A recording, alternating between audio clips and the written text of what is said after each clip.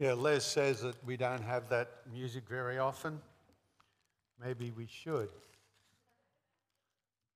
Southern Gospel Quartet, one of my favourite genres. I hope you enjoyed that. We would have enjoyed Wendy and Ty singing it as well, but due to circumstances. Well, due to the success we had last time when we did a quiz, we're going to do another quiz, folks. This time you've got to identify who said these famous words for a very large prize.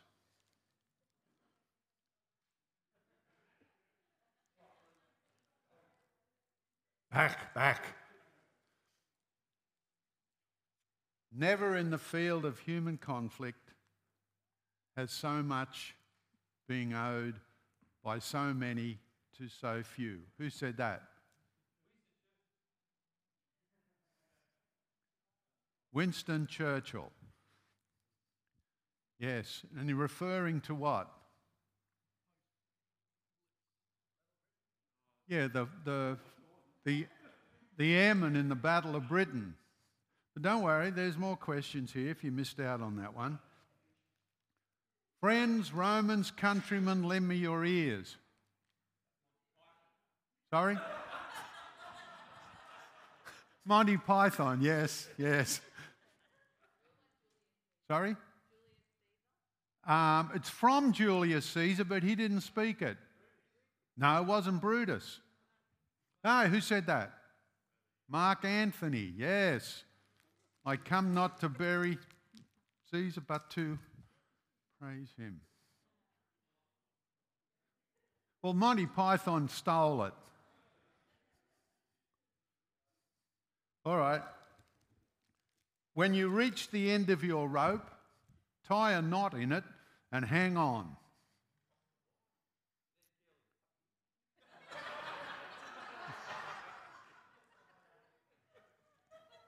When you get to the end of your rope, tie a knot in it and hang on.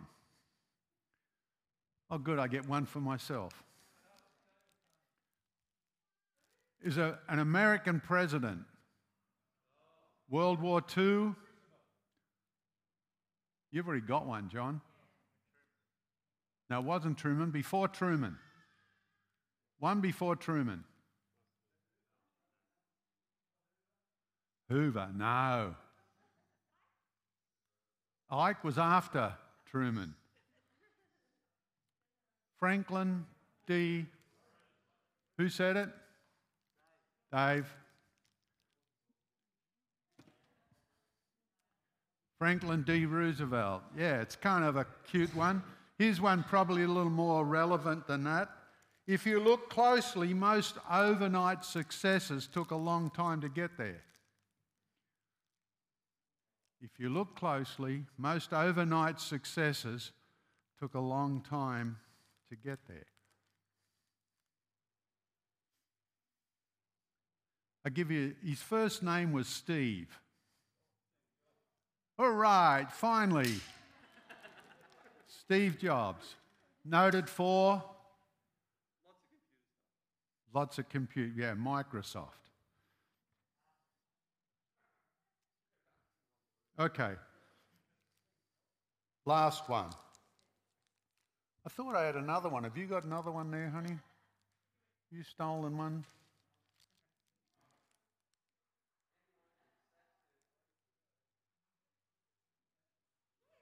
You do? Okay, good. Okay. Yeah. The unexamined life is not worth living. The unexamined life is not worth living.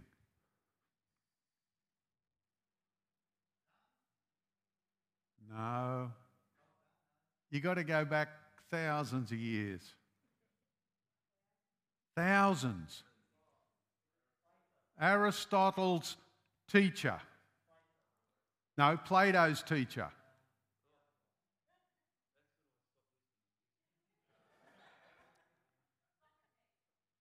Socrates. All right.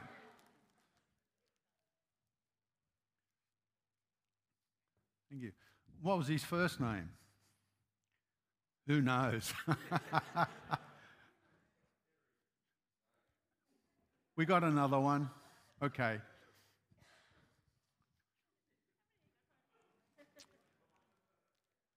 Give me this mountain. Give me this mountain. No, it wasn't Joshua. It was his offsider. Who said that? There we go. Finally. Caleb.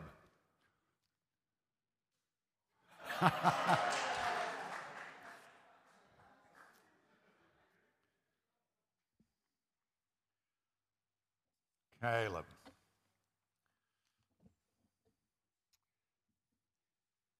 This morning is kind of a preacher's dream, because now I've got an hour to preach.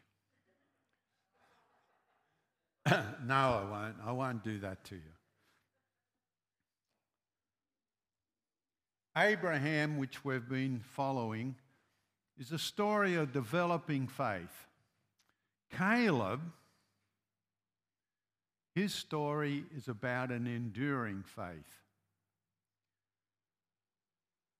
And right from the first encounter with Caleb, he was one who God identified as having a different spirit. In fact, he says he walks by a different spirit. We would say that he travels to a different drum, or he marches to a different drum. His wholehearted commitment we're familiar with if we go back to Exodus, and we'll talk about that in a minute. Our text today in Joshua 14 takes place in Canaan, which is pretty much now under Israelite control. They've come out of the land of Egypt, they've had the Exodus, they've done the circuitry for 40 years, and now they're in the land. And they've conquered most of the land. It's just been a mopping up operation.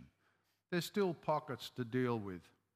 And now it's time to distribute this land to the various tribes of Israel. And that brings us to our text this morning. Ty's going to read for us. Joshua 14, verses 6 through 15. It's there in the middle of your bulletin.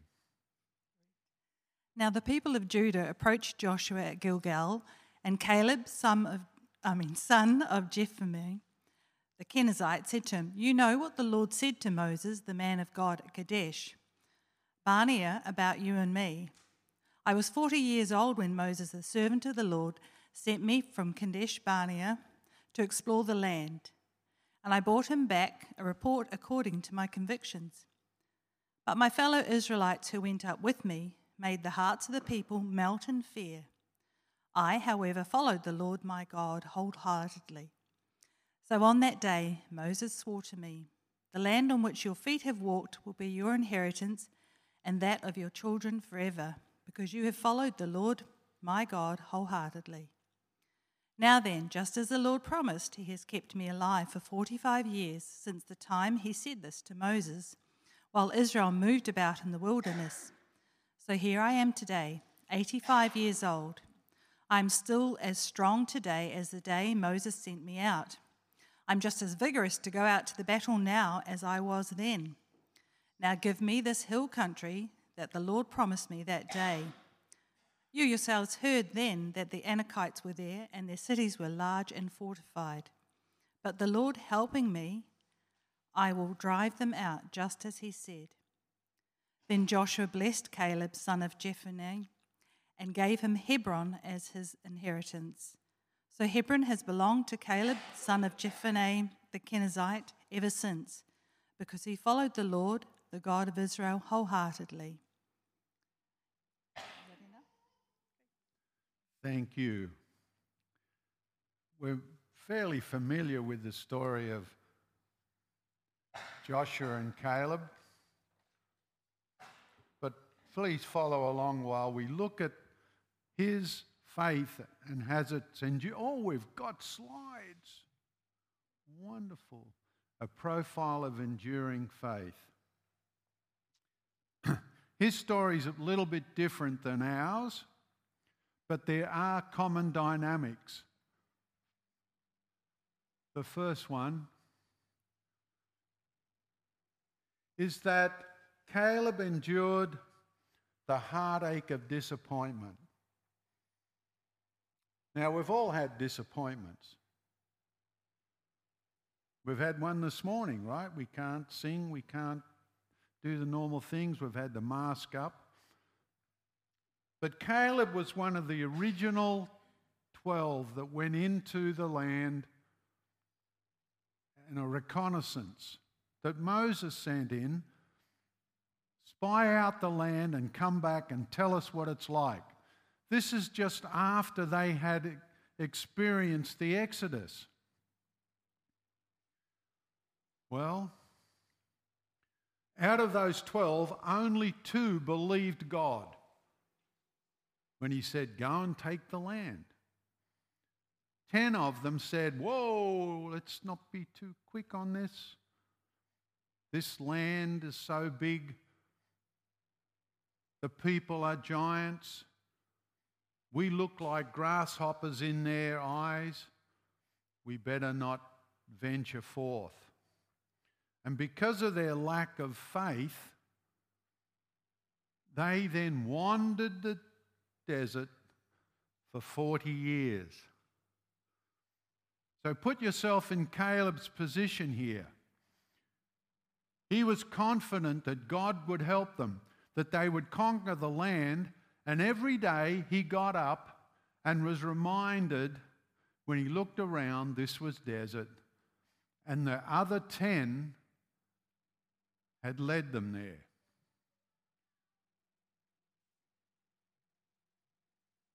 He knew that if they had followed what he and Joshua had said and followed the Lord, they'd be in the promised land. Instead of that, every day he lived with the disappointment that he was in the desert. He wandered the wilderness for those 40 years knowing that his fellow leaders lacked the faith to trust in God, and they could have avoided 40 years of wandering in the pain. Now, throughout this time, the Lord provided for them. They had manna every day, the same food. Every day, the manna.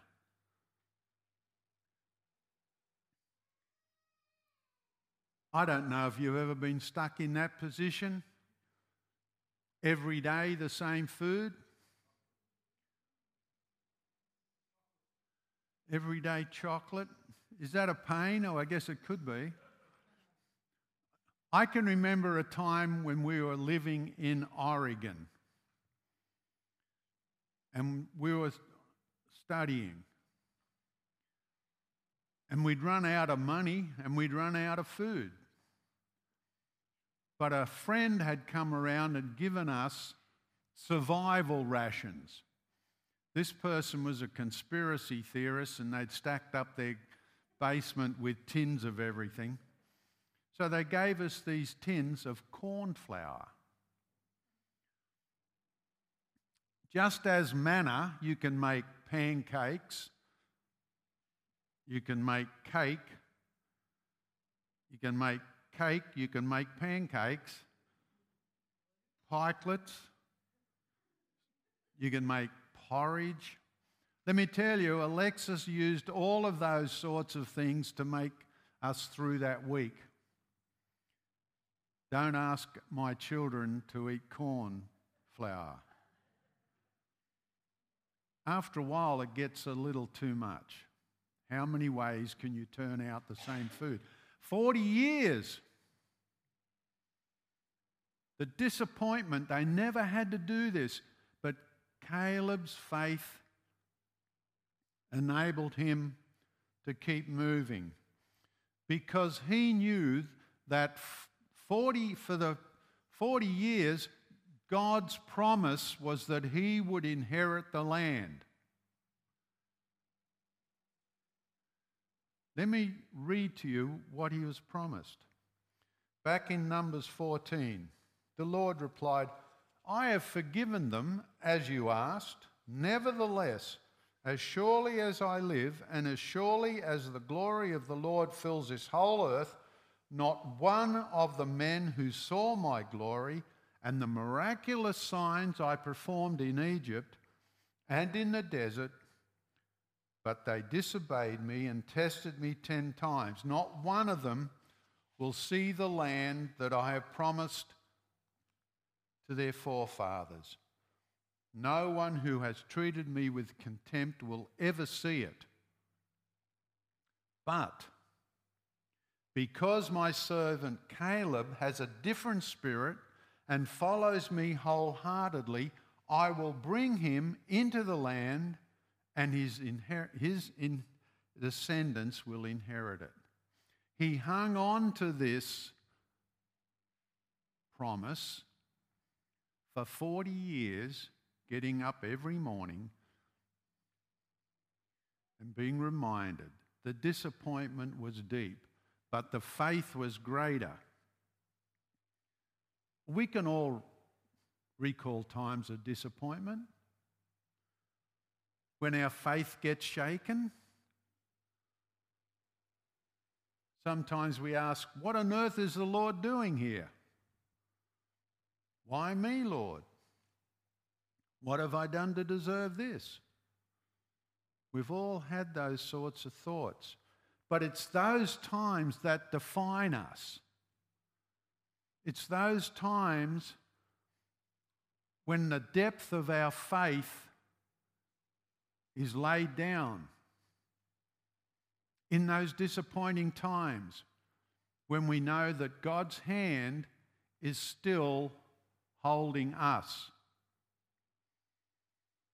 Caleb endured those 40 years of disappointment, knowing God's character and his promises would be fulfilled.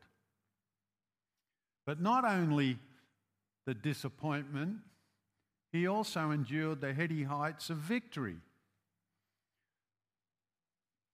See, sometimes our faith is vital and strong when we're in great need. Some part of our human spirit reaches out, and we meet God's Spirit in the midst of that pain or in the midst of that disappointment. However, it's also true that when our lives are in cruise control and all is well, our faith can become slack and we can rely on ourselves and our own wisdom.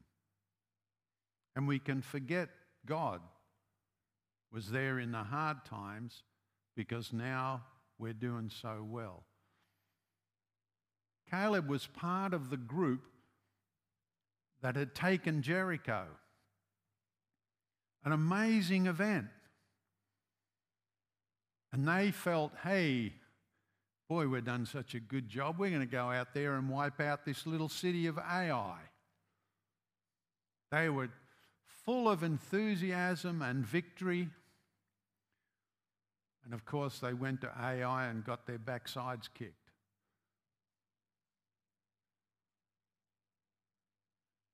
When we have that sense of we've arrived, when we've experienced the victory, we are probably more vulnerable than when we are down. But Caleb's faith endured those heady heights as well. And I want you to note something. Caleb wasn't a Jew.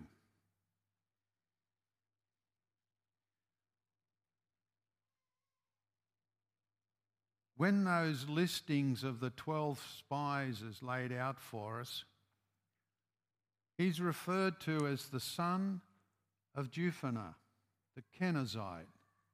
And Kenizzites weren't part of the Israelite line. They came from Esau. They were cousins of sort. We don't know how Caleb ended up in Egypt with the Israelites. But we do know that he was named and placed into the tribe of Judah. So he's gone from being the tribe of Esau and the Kenizzites into the tribe of Judah. This was aristocracy. This was the tribe from which the kings and the prophets, this was royalty in the Hebrew nation. He was floating high. Not only that, he was now the 2IC to Joshua. Not a bad sort of promotion for someone outside of the nation of Israel. He had stood by Joshua through all those wonderful victories. In the last 5 years, they had taken away all of the barriers to the promised land. But I'm not sure whether it was a high or low. You see, we all know famous duets or double acts. Here's a test for you. Torval and Dean, all right? Abbott and Costello. Or was that Howard and Costello? I don't. Sonny and Cher.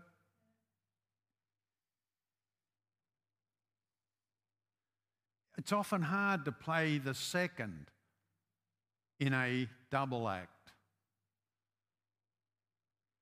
To be number two when number one gets all of the praise, and it's actually your job that got them there. But Caleb was able to maintain his faith. His faith endured. He knew that his faith was based on his relationship with God, not his relationship to Joshua or his place in the family of Judah. His faith was in God.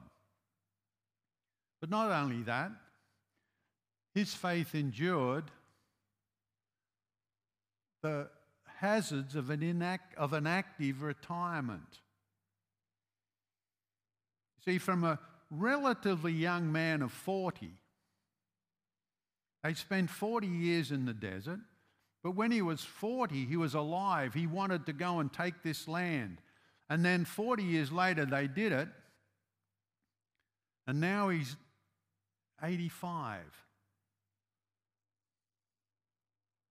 But he continued to display this same enduring faith over those 45 years. We don't know whether this was longer than that, but we know about those 45 years. At the age at which most men would be entertaining the idea of going into a retirement home, Caleb was able to look into the future and still had an enthusiasm, optimism, hope, and passion. He didn't say, "Leave me alone. Just hand me a fishing rod and a pole and I'm off down to the beach." He didn't say, "I deserve a rocking chair or a nice place to just sit and enjoy my retirement years." He said, "Give me this mountain." See, they were dividing up the promised land. Some had already been given before they'd crossed over the Jordan, but now they were dividing it up. And he didn't settle and said, well, okay, well, Judah's going to get something, I'll get something. He said, no, give me this mountain.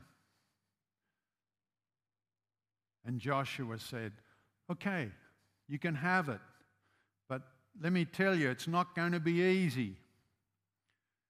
The descendants of Anak are on that mountain, this Mount Hebron. And it was inhabited by the Amalekites, a feared tribe of giants. Deuteronomy 9 tells us that they are a formidable opponent and had a formidable reputation. It says this, "Hear, O Israel, you're about to cross the Jordan to go in and dispossess nations greater and stronger than you, with large cities and have walls to the sky. The people are strong and tall. Anakites. You know about them. You've heard it said, who can stand up against the Anakites?" But Caleb wasn't deterred by their size or their strength. He believed that God had promised him this land and he was going to claim it. Be assured today that the Lord your God is the one who goes across ahead of you like a devouring fire. He will destroy them. He will subdue them. He will drive them out, as the Lord has promised you. So we find in Joshua 15 how Caleb spent his retirement. From Hebron, and Caleb drove out the Anakites, Sheshai, Ahiman, and Talmai, descendants of Anak. From there he marched against the people in Debir. So Caleb spent his retirement conquering the areas in the promised land that the young men said were unconquerable. So let me say a few words to the senior members of our congregation. Let's see a few.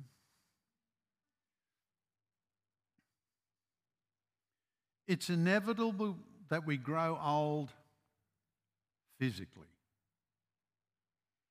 But we don't ever have to grow old mentally.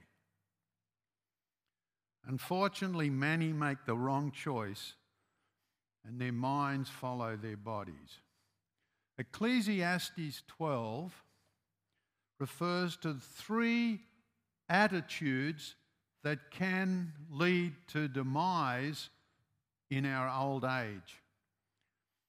Ecclesiastes 12 says, "In an old age, grasshoppers become a burden," which is a reference to the fact that for some elderly people, little things become hard to bear. Little grasshoppers. Sometimes in old age, we choose the little things to bother us. We have an increased sensitivity to the trivial and the insignificant things in life. And unfortunately, those small inconveniences become big burdens when they're only grasshoppers. Solomon warns us not to let grasshoppers become a burden. It also says that old age brings this characteristics of being afraid of heights. And Solomon is saying here that mental aging comes with the risk of taking, or comes with the fear of taking risks. A fear of challenges and new things. And he's right. We choose to be old when we keep the things the same. When I was preparing this, I pulled out of my drawer my fountain pen. Who knows what a fountain pen is? Huh?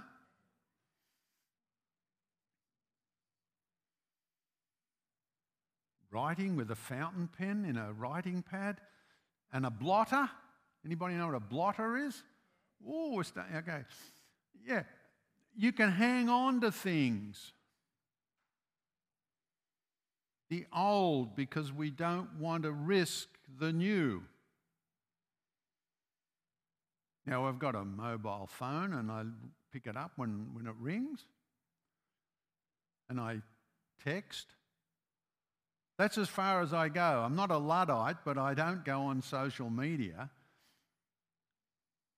So sometimes that idea of afraid of heights that Solomon was talking about can engulf us when we're elderly. And it goes on to say that in old age we tend to glorify the past at the expense of the present or the future. The good old days.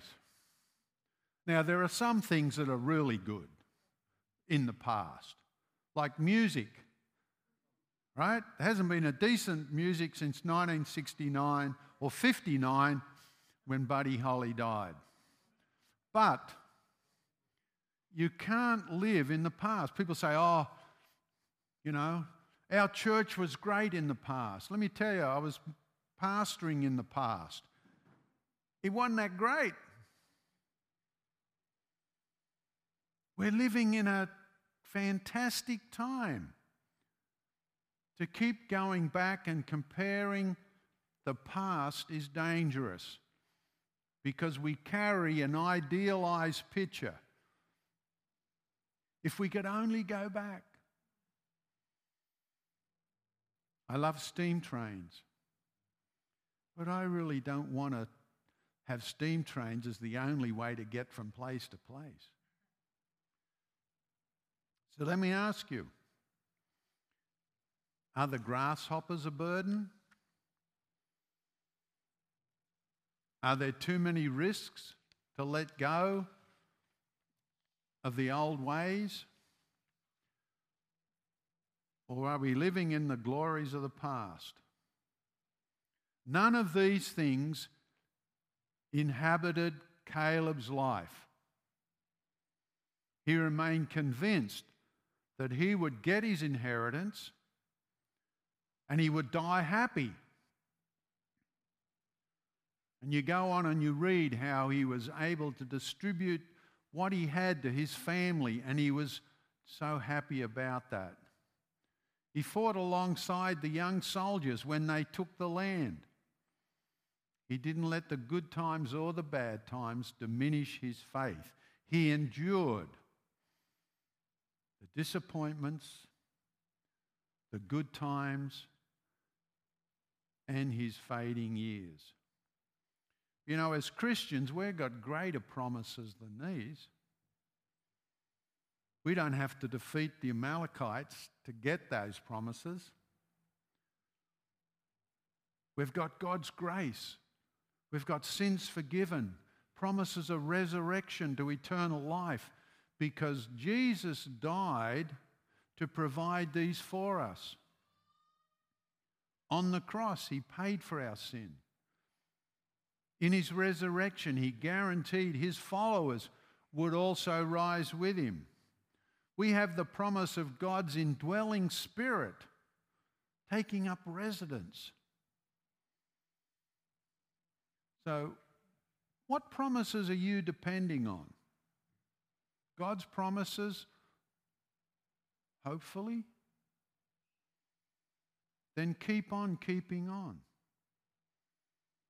Whether it be in your family, at work, or in the community, be a Caleb. Let your enduring faith move you into those spaces, proclaiming God's goodness and his grace. So let's endure to the end with a vital faith that God will continue to keep his promises today as he did with Caleb. Let's pray. Father, We don't want to lift another human up as being an example of how we should be. But it's hard not to see the life of Caleb and see what a wonderful, enduring faith that just came through his pores. He was able to accomplish so much, and yet he is so old. Lord, as we move through our life, help us cling to those promises you have given to us in Jesus. This side of the cross, Lord, we don't have to worry about sacrifice. We don't have to worry about performance. You have done it all. Help us to grasp hold of that truth and live in the promises that you have made through Christ, in whose name we pray. Amen.